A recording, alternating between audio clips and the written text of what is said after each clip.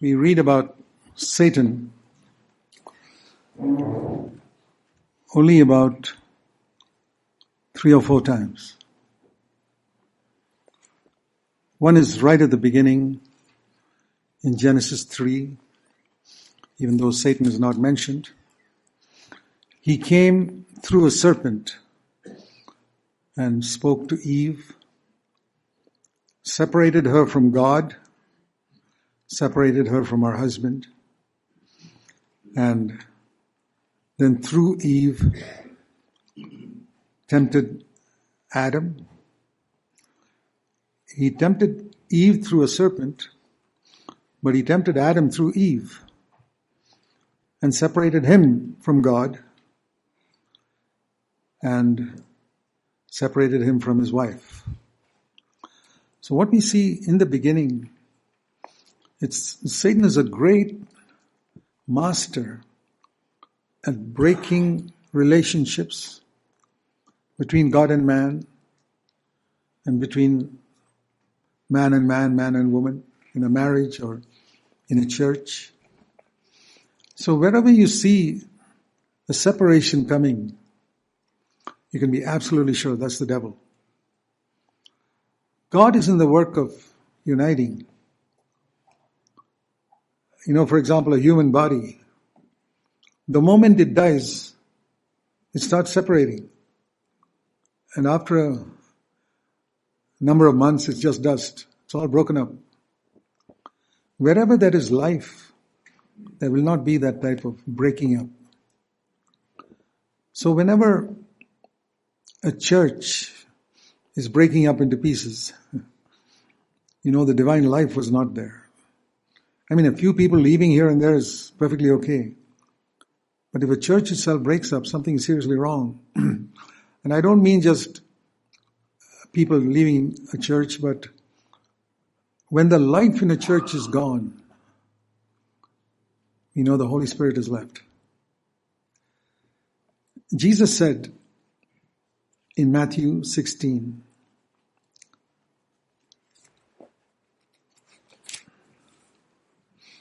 after Peter had answered the question, Jesus first asked the question, who do people say that I am? And they said, Matthew 16:14, some say John the Baptist.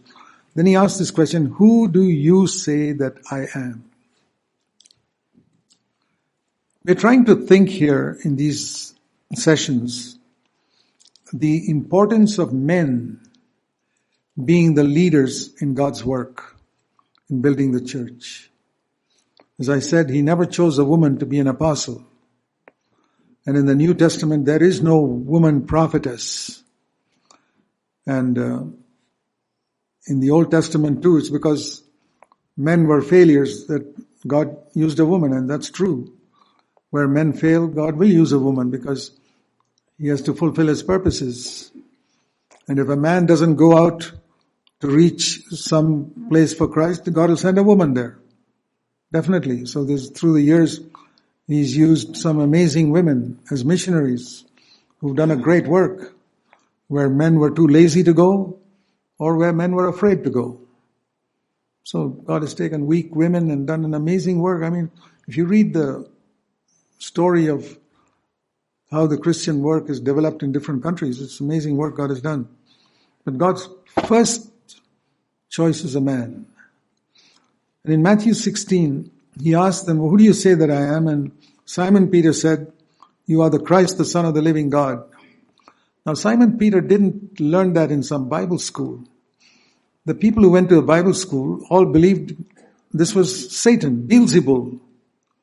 The people who called Jesus Beelzebul or Satan were Bible school graduates who had got their certificates. And it's even the same today. It's almost impossible to find a person who's gone through a Bible school who's a humble, godly man with the anointing of the Holy Spirit. Now, I don't say that lightly. There may be a few odd ones here and there, but I've not seen them. I will say the people who have blessed me the most in my own life as I've grown up were all people who never went to a Bible school. So, I don't want to mention their names, but You know about them, some of them are well known. Or some who, if they, in spite of going through Bible school, they overcame that and got in touch with God. And Simon Peter, whereas others were calling him Beelzebul, the Bible school scholars, Simon Peter was just a fisherman. He said, "You're the Christ, the Son of the living God." Where did he get that from? And Jesus said, "You're blessed." Why was he blessed?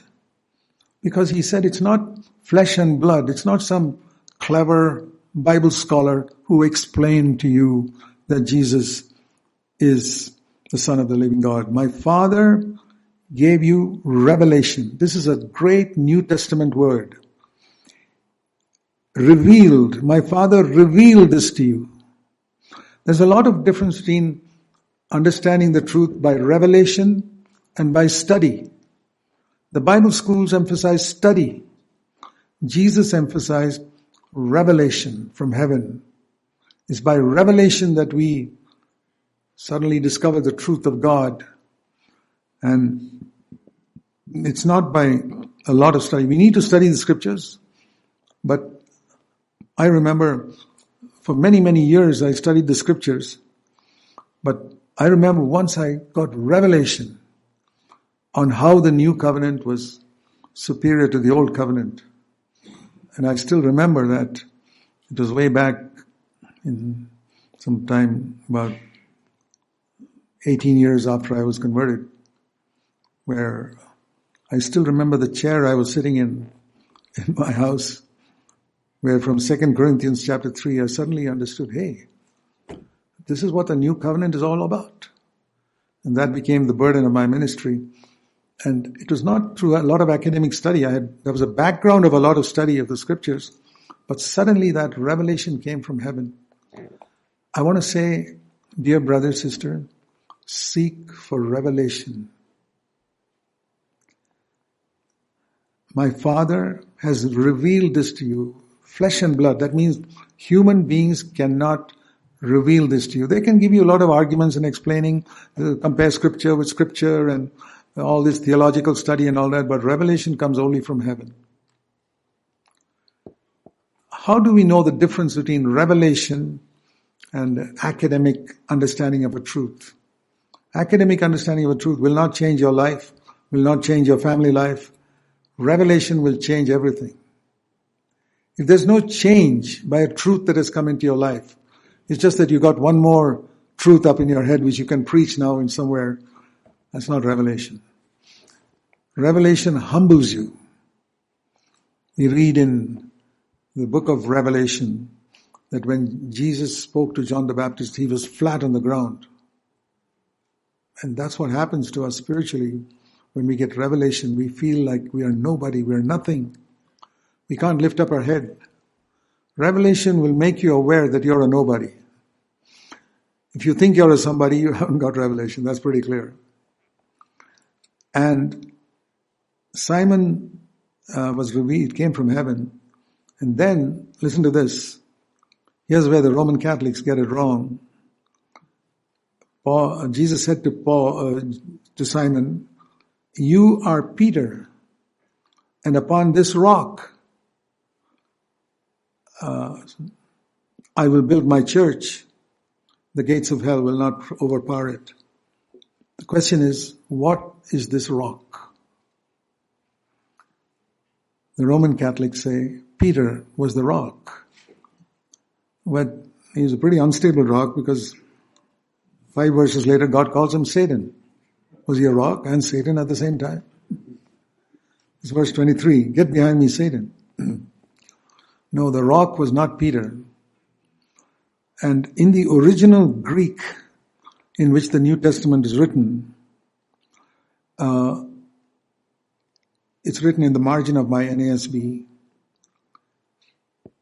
"You are Petros, a small stone, but on this Petra, a large rock, I will build my church." In fact, he was contrasting. The word Petros means a small stone. And he was contrasting there in the Greek, the contrast is clear. On this rock, Petra, I will build my church. And that rock is revelation from heaven. That's the thing I want you to see. Simon Peter, you got a revelation from heaven. On that rock, I will build my church. So it's only by revelation from heaven. That's the rock on which you can build the church. A revelation from heaven concerning Jesus Christ, who He is. A revelation from heaven concerning the church. What the church is. Most people in the world don't understand what the church is. It's the body of Christ and how it is to function. It has to come by revelation from heaven. And I know in my life, any amount of study on what is the church and explanation, you won't get it, brother. If you want to build it, it has to be built on the rock of revelation. On this rock, I will build my church. The second thing I want you to notice is, you cannot build it. Only Christ can build the church. He may use you like a hand or a tongue, but you cannot build the church. Any of you who think that, I've got some theories here, I've heard some wonderful truths at this men's conference, I'm going to go back and build a church. Well, I hope you'll fail. I hope you'll fail miserably till you come to the place where you say, Lord, I can't do it. That's when you'll begin to seek God for revelation. The true church will be built. Because a lot of people, I've seen people who come for conferences like this, I say, I got some truth here.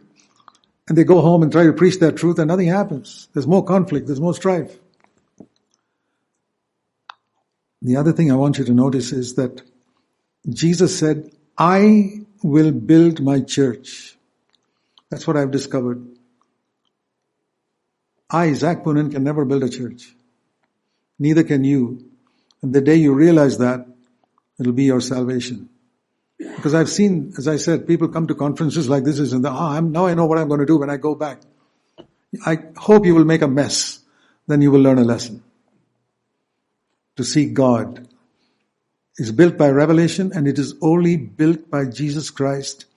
And Jesus uses those who have come to an end of themselves. Men who have come to an end of themselves. He uses such people to build a church. And Peter had a long way to go to that place, to reach that place where he came to an end of himself. He wasn't at the end of himself here. He felt he was pretty strong. And then the Lord said, the church that I build, here's another proof of the church that Jesus builds. All the powers of darkness, the gates of hell means all the powers of spiritual darkness will not be able to overpower that church. If you have built any type of church which the gates of hell have overcome, brother, you can be pretty sure that that's not the church of Jesus Christ. I don't mean whether your church has crumbled or not. That's not the point. The Roman Catholic Church is the biggest Christian institution in the world. The gates of hell overpowered that ages ago. Most people don't see it. With all the wrong teachings, and Martin Luther saw that 500 years ago and got away from it. The devil overpowers not by destroying something. So many structures have come up, which we think it is of God. There's a statement in Acts of the Apostles. Let me just turn to it briefly for a moment. In Acts of the Apostles, they were discussing, some of the leaders were discussing what to do with this new Christian movement that has come up. And there was a man who gave some good advice. He said, if this is of God, you won't be able to destroy it. That's in Acts chapter 5. A man called Gamaliel, who was actually the professor of Saul's professor in Bible college. He said, listen, be careful what you do with these men. Because he said, verse 39, if it is of God, you won't be able to overthrow him. But you'll be found fighting against God. So he said, some of these other cases like Theudas, verse 36 and verse 37, and they tried to start something and it did not flourish. So his understanding was wrong. That's what I'm trying to say. So he was saying, if it of God, it'll flourish. Roman Catholicism has flourished. Islam has flourished tremendously. Hinduism has flourished in India for 3,000 years. Gamaliel was wrong. When Jesus speaks about the gates of hell will not prevail, will not be able to destroy the church, he's talking about a spiritual destruction. There are many earthly kingdoms. Coca-Cola has flourished like anything. And many other kingdoms of the earth. You don't need God's power for all that. Just good organization, a lot of money. But spiritually, for something to survive with life, living and powerful, it has to come by revelation with the power of the Holy Spirit and God Himself. Jesus has to build it. And all the powers of darkness will not be able to destroy it. The powers of darkness are not trying to destroy Hinduism or Islam. No. I don't believe they're trying to destroy Roman Catholicism either. And I don't think they're trying to destroy a lot of Protestant or Pentecostal Christianity. But wherever he sees a fellowship, however small it may be, that's seeking to exalt Christ and deliver people from the love of money and deliver people from demonic deception and trying to unite husband and wife together, build families, and where people are learning to love one another and forgive one another and lay down their life for one another, it may be a small fellowship. The gates of hell have not succeeded there. That's the only type of church that I want to build. I don't want to waste my time building anything else. How do I know whether when I come to the end of my life and I stand before the Lord, whether I have fulfilled God's will or not? How do you know? There must be a longing in your life. I've had this longing tremendously. I said, Father, you said about Jesus, this is my beloved Son in whom I am well pleased at His baptism. I say, Father, can you say that about me? This is my beloved Son. I'm also a son of God, in whom I am well pleased. We must have a passion for that. That every day of my life, the way I live at home as a husband, the way I brought up my children as a father, the way I have served the church as a leader, as a servant leader, the Father in heaven must be able to say, this is my beloved Son in whom I am well pleased. That should be what you long to hear when Christ comes back. And you should ask the Lord whether He's able to say that about you now, every day of your life. Then you're going the right way. The gates of hell will not be able to overpower it because you will have authority over them to bind and loose them. We see here that there is a church that Jesus wants to build, which stands against the gates of hell. I want you to see the example of the Apostle Paul, who built a wonderful church in Ephesus. Please turn to Acts of the Apostles. Ephesus was the place where Paul stayed for the longest time. Acts of the Apostles is not a book of doctrine. It's a book of history. And as a Bible teacher, I will tell you a simple principle of Bible study. Please listen carefully. Never get a doctrine from a historical event described in the Bible. Get a doctrine from the teaching sections of the Bible. Acts of the Apostles is history. A lot of false doctrines have come by getting doctrine out of a historical event. There are sections of the Gospels which are history, and there are sections of the Gospel which are teaching. Get your doctrine from the teaching sections of Jesus, not from the historical. I'll give you an example. Many times it says, Jesus healed everybody. 100% were healed of sickness. People have got a doctrine out of that. Jesus heals everybody, even today. It's not true. And they have deceived people into not taking medicines, who have died not taking medicines, trusting Jesus to heal them, and he never got healed. They got a doctrine from a historical section. It's not meant for, it's a history. Jesus did heal everybody. It says that many times. But that's a history, not a doctrine. When it comes to the teaching sections in the epistles, you find Paul was not healed. He prayed 3 times and God said, no, I'm not going to heal you. Timothy, 1 Timothy 5:20, he had stomach problems. I cannot imagine how many times Paul would have laid hands on Timothy to pray for him. He was not healed. And Paul tells him to take some type of medicine, some type of wine that would take care of his stomach infirmities. And I don't know whether he still got healed. He would have to probably keep on taking that medicine to relieve himself. Why God allows that? One reason I know, that he wanted Paul to be humble. He told him that. You're in danger of getting proud, Paul, because I've used you to do so many miracles and you've been taken up to the third heaven. So to protect you from pride, I've allowed you to have a physical ailment. I believe it was some problem with his eyes, because he mentions that in Galatians 4, that I was sick in your midst and you would have given your eyes to replace mine. It must have been something that was troubling him, some type of pus or infection that he never seemed to get healed from. Lord, heal me, heal my eyes.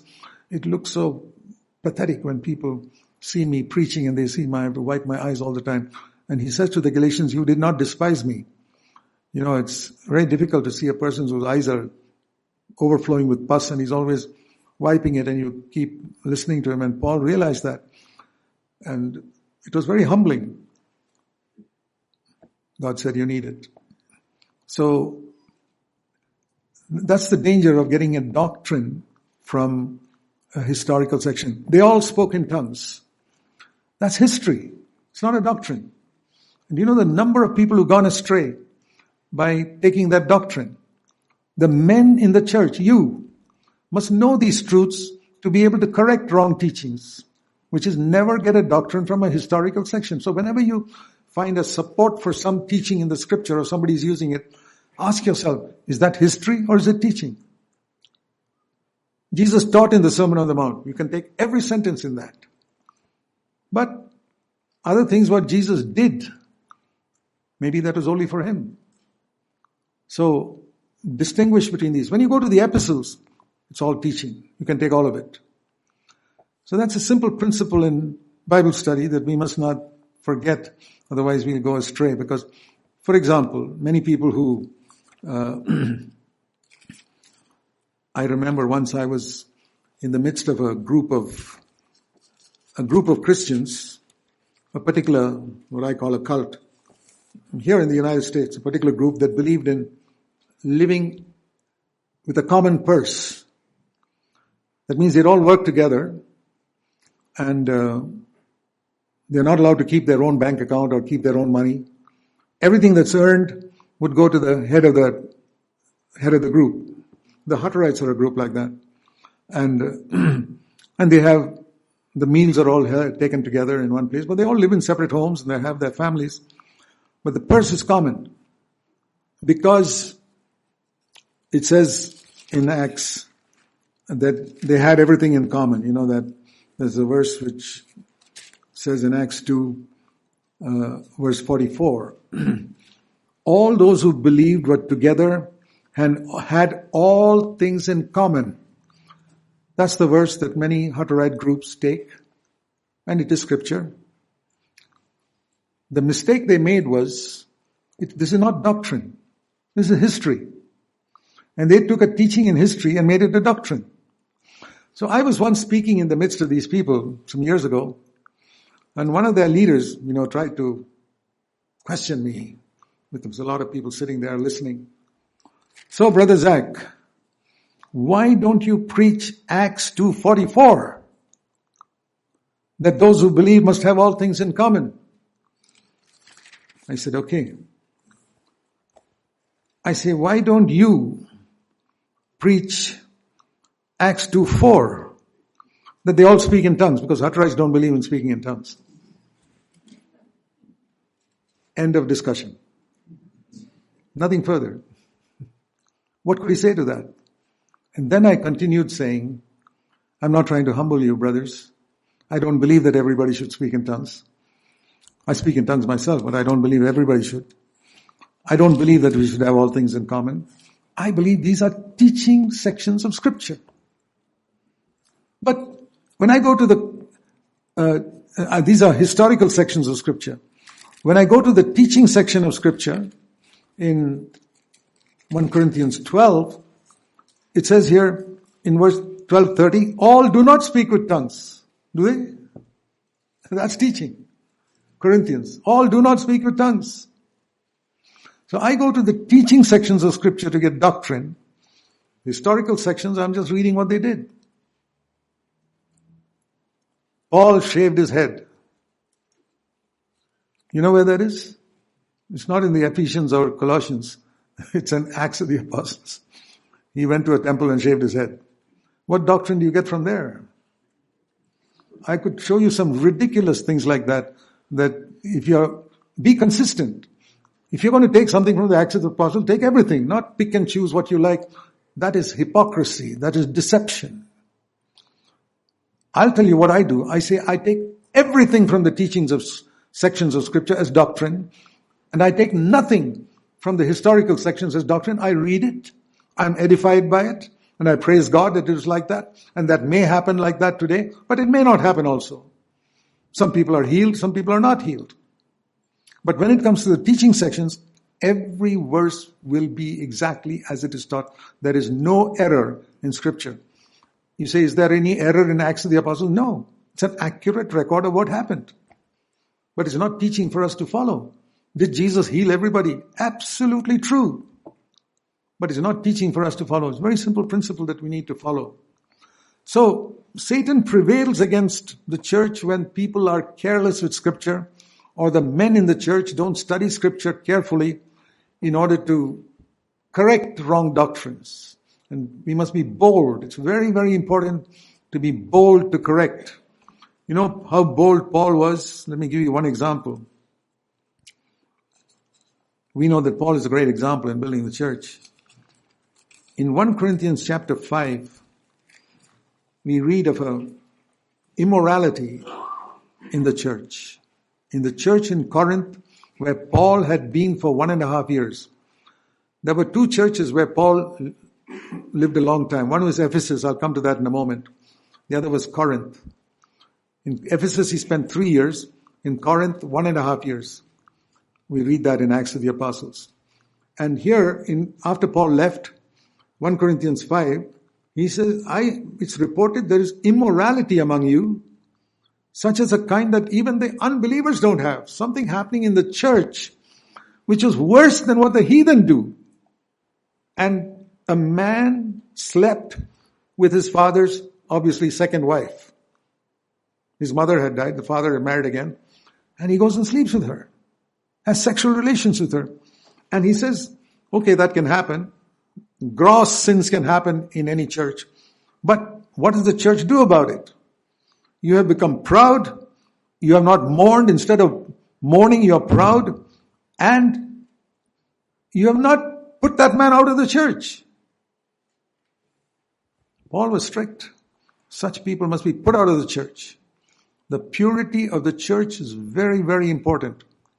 And we discipline those who live in sin. And not only that, he says, I was absent, but I was present in my spirit with you, and I have already judged. He was an apostle. He had the authority for that. And in the name of Jesus, verse 4, when you're all assembled, and I'm with you in spirit, I'm not there physically, but I'm with you in spirit, Paul says, and I'm going to, with the power of the Lord Jesus, to hand over that person to Satan. Amazing power God gives an apostle. To hand over that person to Satan. Not to send him to hell. No. So that his spirit may be saved in the day of the Lord Jesus. I want him to go to heaven. But he can't go to heaven in his present condition. He has to be broken so thoroughly that he repents. So Paul loved him. And out of great love for him to save his soul eternally, he says, I'm going to hand him over. Satan, in Jesus' name, I'm handing over this backslidden believer to you. Do what you like with him. You won't kill him, just like God did not allow Satan to kill Job. So that the destruction of his flesh means so that he suffers in some way in his body. Satan, like you made Job suffer in his body, make this guy suffer in his body so that he repents and so that his spirit can be saved in the day of the Lord Jesus. Boy, it's wonderful to have an apostle around who can correct the church sternly, who doesn't have any false love or superficial kind words, but who cares for the purity of the church so that the gates of hell can never prevail against it. Now, in Acts chapter 20, you read about the church in Ephesus where Paul had been for 3 years. Now, I'm saying all this because I told you how God wants men to be the leaders in the church. He's not called women to leadership. He never gave apostleship to any woman. There's no prophetess even in the new covenant. Men are to be the leaders, and you are the men. That's why we have men's meetings. Acts chapter 20, Paul had finished his 3 years in Ephesus, and he calls the elders today because he's not going to see them again. This is the last time he was going to see them. So he called the elders, Acts chapter 20, verse 17. He was in some other place and he sent to Ephesus, called all the elders and said, I want to speak to you. I don't know how many there were. It was probably a big church, maybe 5 or 6 elders. And he called all of them together. And he says, listen, do you know how many sermons he preached there? 2,000. How do I get that? Verse 31. Be on the alert. Remember that night and day, he had morning meetings, evening meetings. John Wesley used to have that. Early morning, 6 o'clock meetings before people go to work. They'd come to his meeting and then go to work. Late in the evening after they came back from work.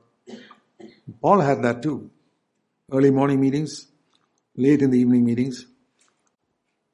Every day for a period of 3 years. 3 years is over 1,000 days. 1,000 into morning and evening is 2,000 sermons. I did not cease to admonish you with tears. Paul sometimes preached with tears. It wasn't always thumping the table and shouting. He had compassion. I want these people to be built in holiness. And he says, I never desired, verse 33, anyone's money or clothes, or I didn't want you to come and give me gifts of clothes. Or I didn't want anybody's silver or gold or anything. I worked with my own hands. Verse 34, I earned my own living. And I showed you by hard work how I could fulfill what Jesus taught. It is more blessed to give than to receive. And he says, when he gathers them together, listen to this. He does not say, from the verse 15, see what he reminds them of. He doesn't say, do you remember that sermon I preached the other day on humility? No. Or remember the other sermon I preached one day on holiness? No. Or you remember that sermon I preached on how you must love one another? No mention of that. You saw how I lived among you. That's what he says. That is the strength of his message. 3 years from the day I set foot in Asia, you saw how I lived among you with all humility. Where are the apostles and preachers today who can say to people, not the wonderful sermons I preached, but did you see the humble way I, the apostle of Jesus Christ, lived among you as an ordinary brother, just like one among you, not seeking my position. I didn't have any title called reverend or right reverend or wrong reverend or any such thing. I was just an ordinary brother. Serving the Lord with all humility, with tears. Imagine Paul. I'm really humbled. He wept sometimes when he preached. People are ashamed to be seen weeping. Paul was not. He had such love for people that sometimes he wept when he thought of some way to convey something to people who were a bit stubborn.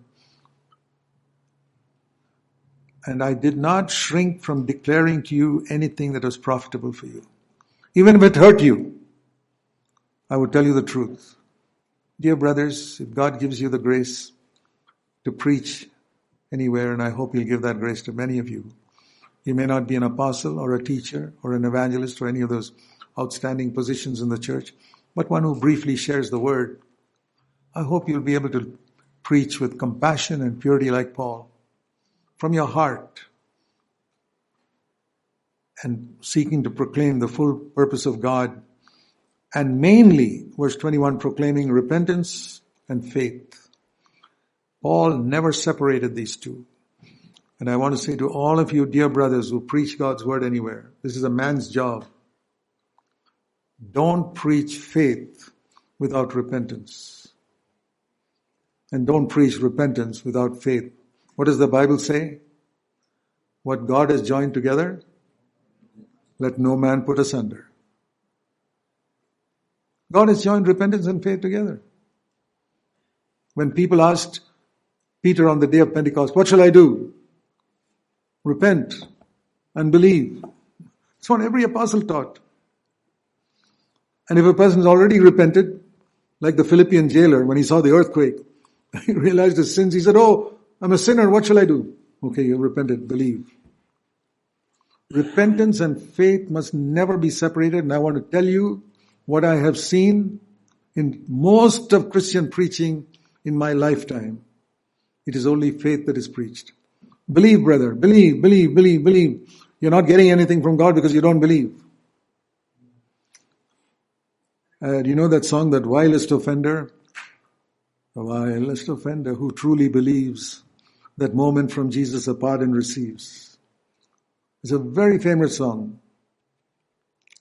The vilest offender who truly believes, that moment from Jesus a pardon receives. It's not true. So when we sing it in our church, we've changed it. The vilest offender who repents and believes, that moment from Jesus a pardon receives. But most of the great so-called public meetings, evangelistic meetings, it's believe. Believe in the Lord Jesus Christ. Believe, believe, believe. Believe in the Lord Jesus Christ and you'll be saved was spoken to a repentant jailer who had just seen an earthquake in a prison and saw the power of God when they had imprisoned Saul and Silas. But you can't say that to a bunch of comfortably loving people sitting in a church, believe. I say, you guys got to repent. I believe repentance is the missing message in today's Christianity. Faith is preached everywhere. The Pentecostal preach, believe, believe, brother, that's why you're not healed. That's why you're not. I'll tell you why many things are not done, because they haven't repented. You remember what Jesus said to a man who he healed in John. Have you noticed this? John chapter 5. There was a man sitting by the pool waiting for the stirring of the water. And he says, I can't seem to be able to jump in. And the first person who jumps in is healed, and I always miss it. But Jesus came and healed him. And he asked him in John 5 and verse 6, by the pool of Bethesda, do you want to get well? He said, sure, I don't have anybody to pick me up. Jesus said, verse 8, pick up your pallet and walk right now. And immediately this man who had been sick for 38 years, verse 5, 38 years he'd been lying there. He got up and he walked. And this is the part I want to point out to you. Much later, verse 14, sometimes people miss that. Jesus went to this man and saw him in the temple and said, you know why you sinned, why you got this 38 years paralysis?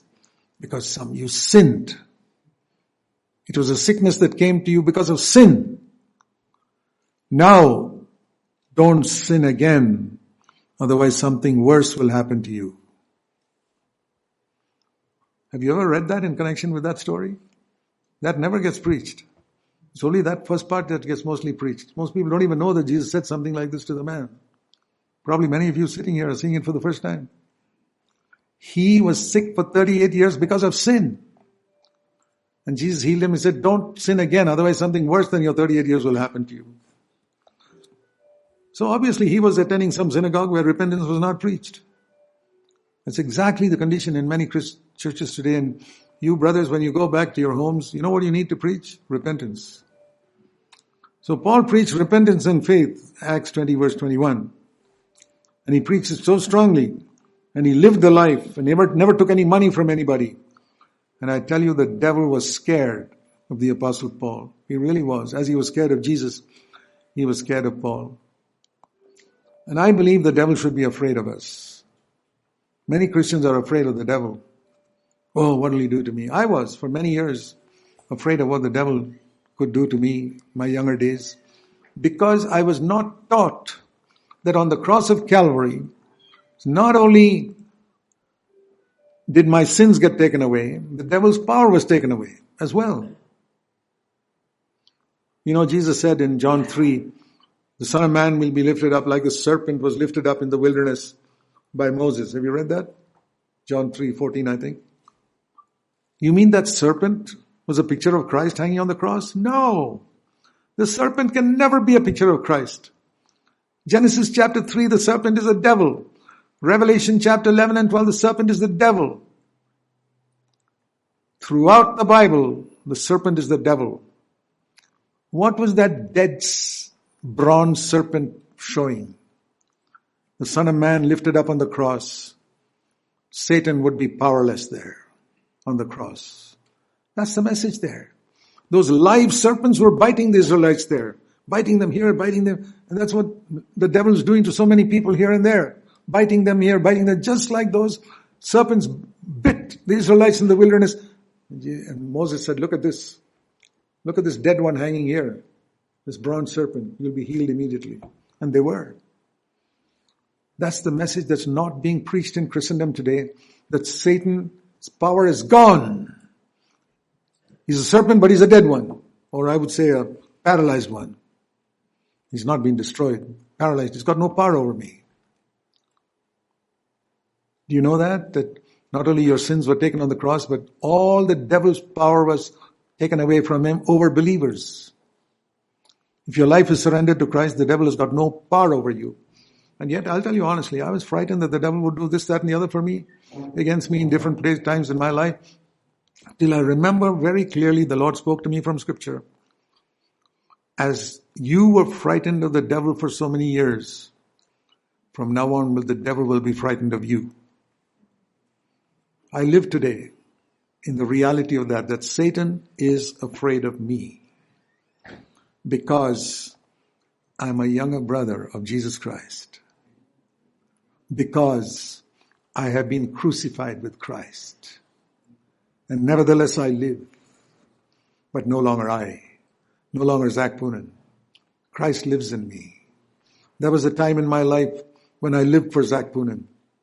I lived for his honor, his money, his fame, his will. It's gone.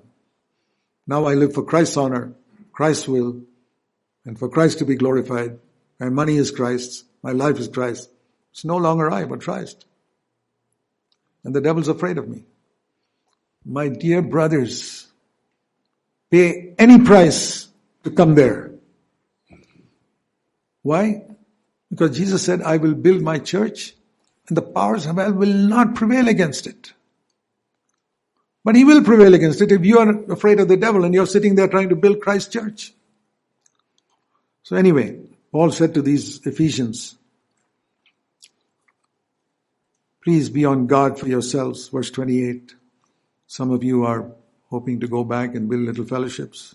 Take this part seriously. And he says in verse 29, I know what's going to happen after I leave. Savage wolves will come in among you and not spare the flock. 3 years, he said, I stayed here. Not one wolf could come through the door.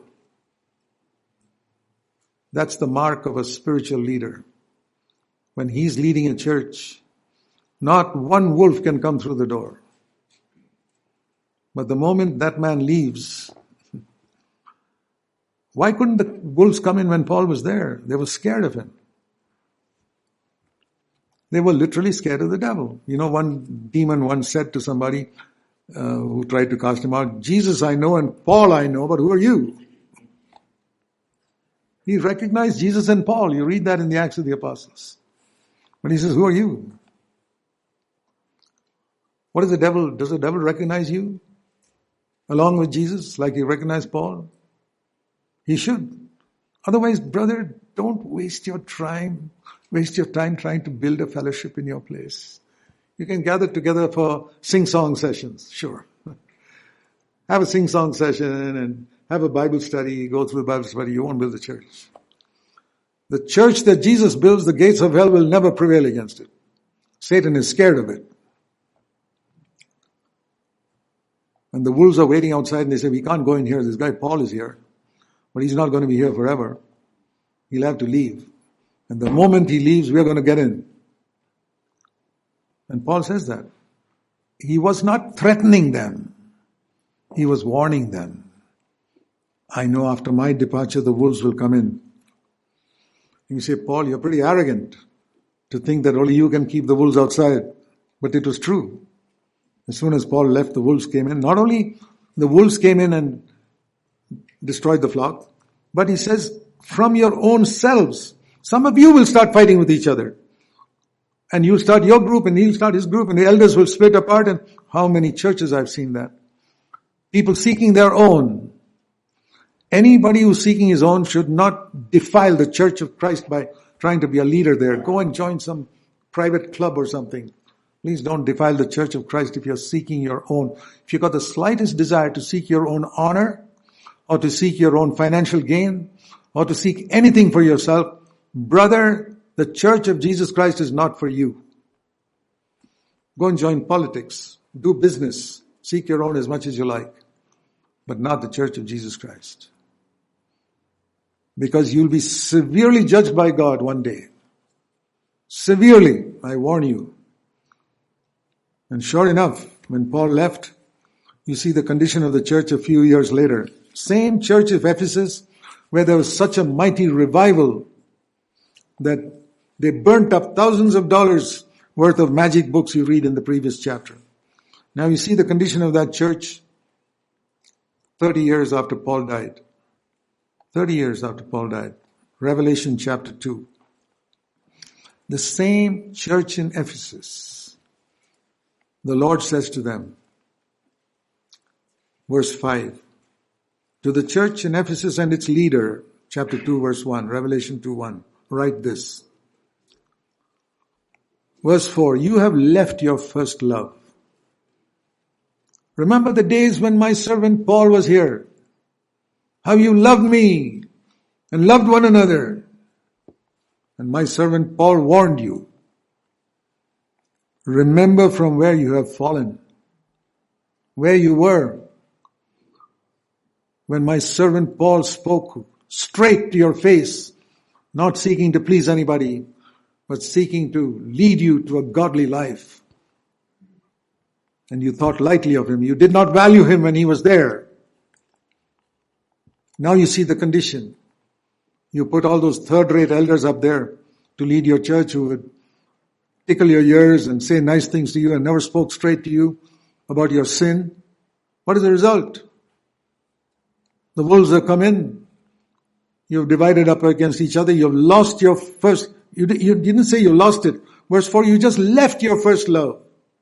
There's a difference between leaving something and losing it. He left it all, ignore it. That's not the main thing. The main thing, brother, is activity. We must study the Bible together. We must have Bible studies and we must improve our singing. Let's get the choir.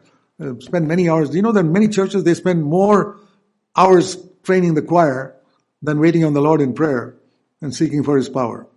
Well, then you have a good music team, but a useless church. Remember from where you have fallen and repent. There's still hope for you if you repent and come back to the message that my servant Paul preached. But I don't think they came back. But there are some among you who want that life. Those are called the overcomers. And to them, I will give the tree of life. So these are warnings from Scripture. And we got to make sure that we don't go that way ourselves. Dear brothers, I want to tell you in Jesus' name, God wants you to build the church along with others in your locality. How do I know that? Because God wants a church in every place. And if you're in some place and God's kept you there and you've understood some of the truths you're hearing in this church, God wants you, but you've got to be faithful.